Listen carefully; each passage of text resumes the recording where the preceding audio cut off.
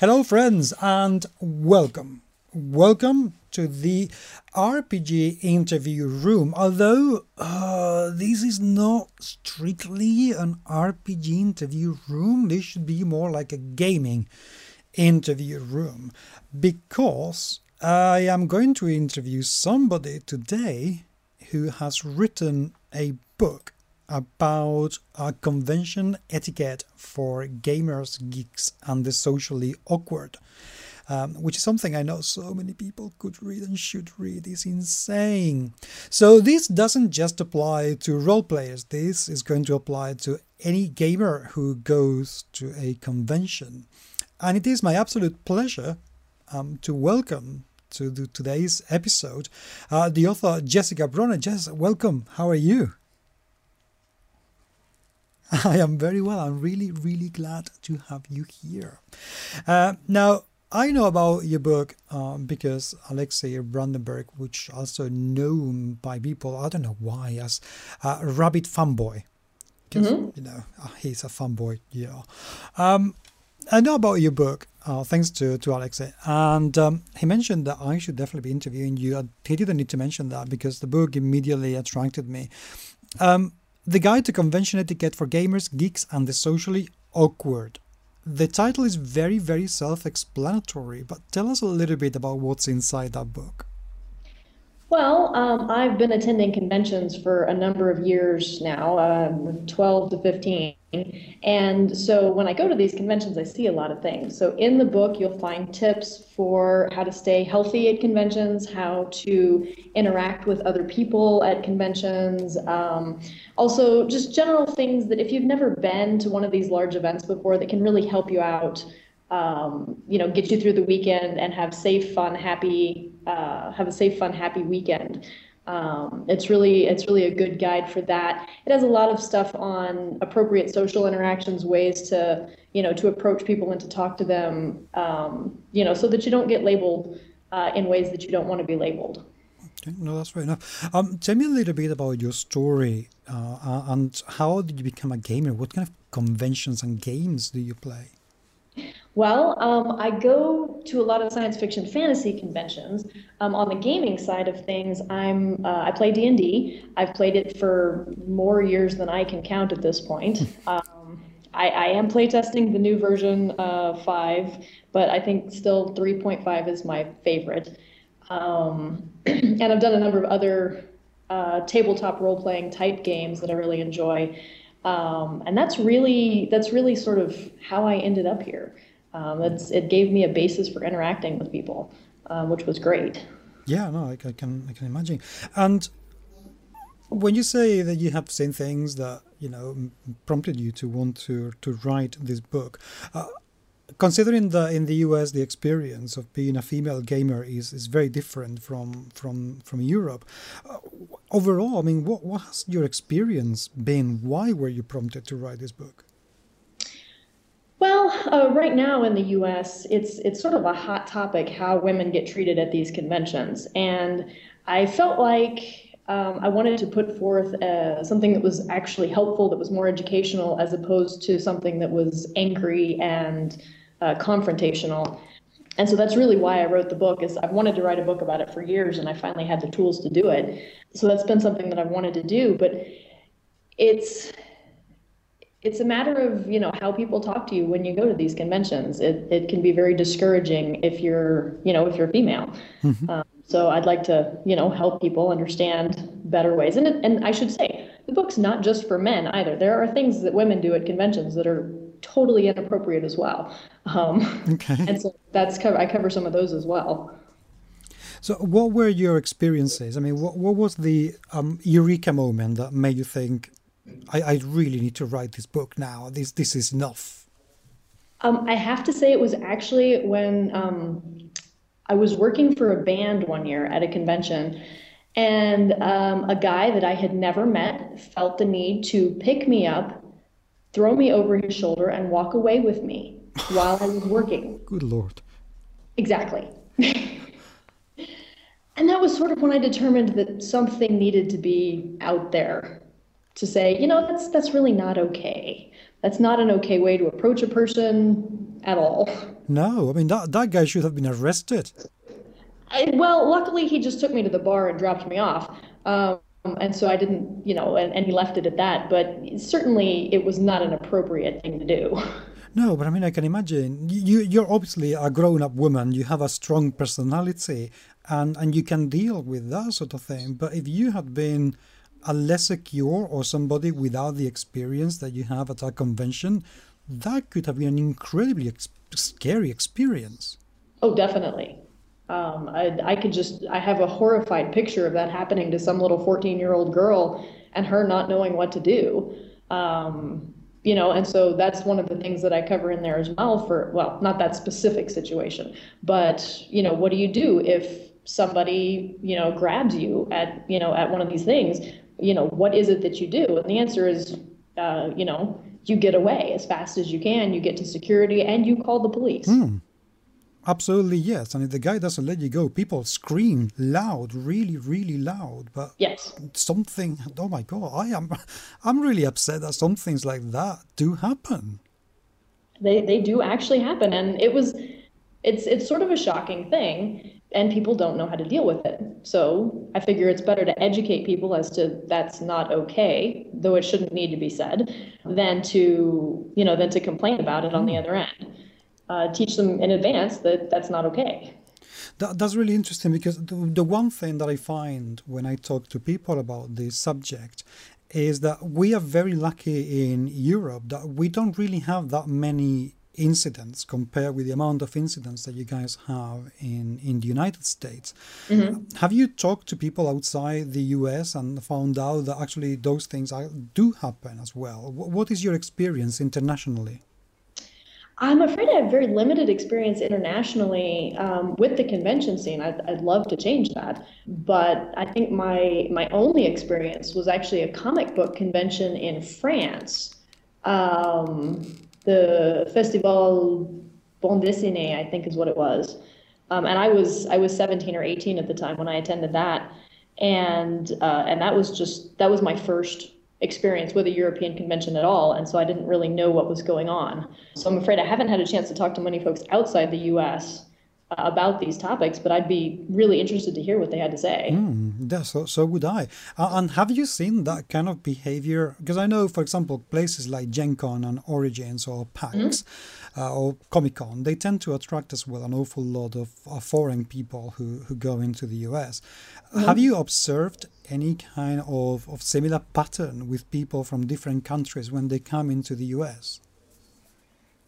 I think the only thing that I've observed personally with some of the international folks that visit is that they tend to be very aggressive with photography, which when done properly can be fine, but it is an issue. It's another one of those issues that's a hot topic over here right now. So that's really the only area that I've seen anything that could be construed as difficult. So there are issues worldwide. I don't think it sounds like there isn't. Is not endemic in the US. I mean, Europe or South America may have different kind of problems, but it seems to me that there are issues pretty much all over the place. I think pretty much any time you get a large group of people together, there are going to be some sort of issues. Definitely true. Definitely true indeed. So you decided, okay, this is enough. This is definitely not acceptable. And let's write a book about this. How did you go about it? What was the process? Well, first I put down my own ideas about topics that I thought should be covered, and then I consulted with a bunch of folks here in the US that I've become familiar with over the years, who either run the conventions themselves or who work at the conventions, and folks that just attend them and see, what their experiences have been, so that I could augment what my own experiences have been. And then I sat down and I thought about the stories that I had, and some of them are, good to share and are in the book, and some of them are, not as good to share, so I didn't put those in there. And sat down and just wrote it out. And then after I wrote it, I sent it off to some of these people who have run the conventions, who have volunteered at the conventions, to see, if I covered everything that they thought needed to be said, and then did rewrites on that. But yeah, I definitely consulted a number of folks when I was coming up with the different topics that were needed. What sort of things you thought about that you would like to have in the book, but thought this is not the sort of things I want to tell?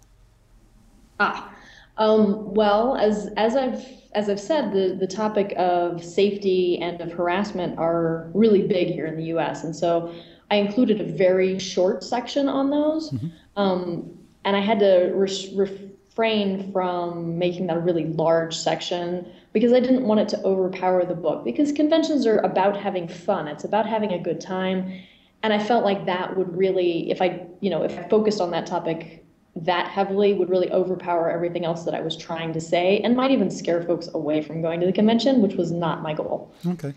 And once you decided, right, this is the sort of thing I want to do, what is the index? What are we going to find when we get the book and read it? Well, there's a variety of topics in there. I think the ones that I enjoyed writing the most were, there's a section on how to flirt. If you've never, if it's not a skill that you've really learned how to do.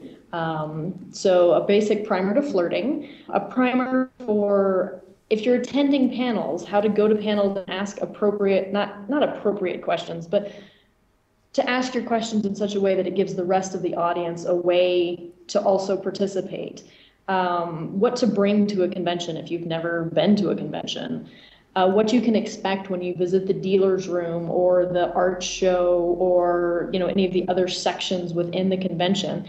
And then there's, of course, the section on harassment and the section on photography and also a section on, I hate to say it, hygiene for some of our hygienically challenged folks. I think the best set part of that section is the 6-2-1 rule. 6 hours of sleep, 2 meals a day, and at least 1 shower every day.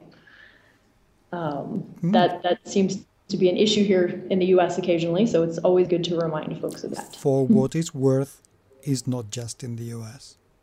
Oh, good to know. Trust me. I was last year at the UK Games Expo, and I was walking behind a guy about 5, maybe 7 feet away from him. And I could tell he had not brushed his teeth. Oh dear. For a long, long time. Even from that distance. It was. So no, the hygiene thing is not an American thing at all. It happens way all over the place.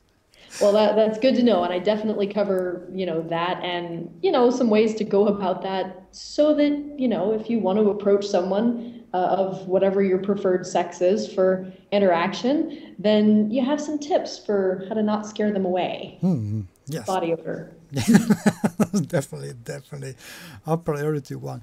Well, what was the most fun part of the book to write? The most fun part of the book? Well, there were 2 sections that were pretty darn fun in different ways. In the middle of the book, you'll find something called the Booth Babe Code. And it was inspired, I work at Dragon Con almost every year. It's a big convention in Atlanta, Georgia here. And we sort of have a group of booth babes that get together and hang out during the convention. And from that interaction, we came up with the Booth Babe Code. So that was a lot of fun to write. And then I have to admit, the section on flirting was a lot of fun. I'm a terrible flirt. I mean, I really enjoy flirting. And so writing that down and writing out the methods that you can use was a lot of fun. Flirting is also, it can be for a lot of people, because quite a dangerous thing. Because if you get it wrong, oh my God, that can go really bad. It certainly can. What would be, I don't know, obviously we don't want you to give away everything that's in the book because we want people to buy it and read it. But what would you say would be the top tip on what not to do when you flirt?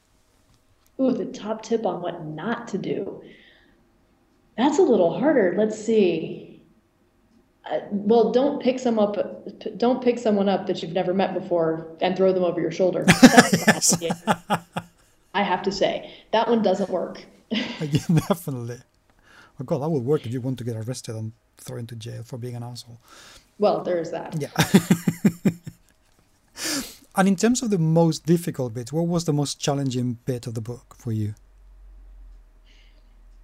Some of the most challenging bits were how to deal with celebrities and how to deal with people that you really, really, really desperately want to meet and how to approach those people. Because I have to admit, at heart, I am a fangirl for some of these people. And it's really, if you want to make a good impression, then running up and being all fangirl at them, is not necessarily the best way to go about networking. Mm-hmm. Does that make sense? Yep.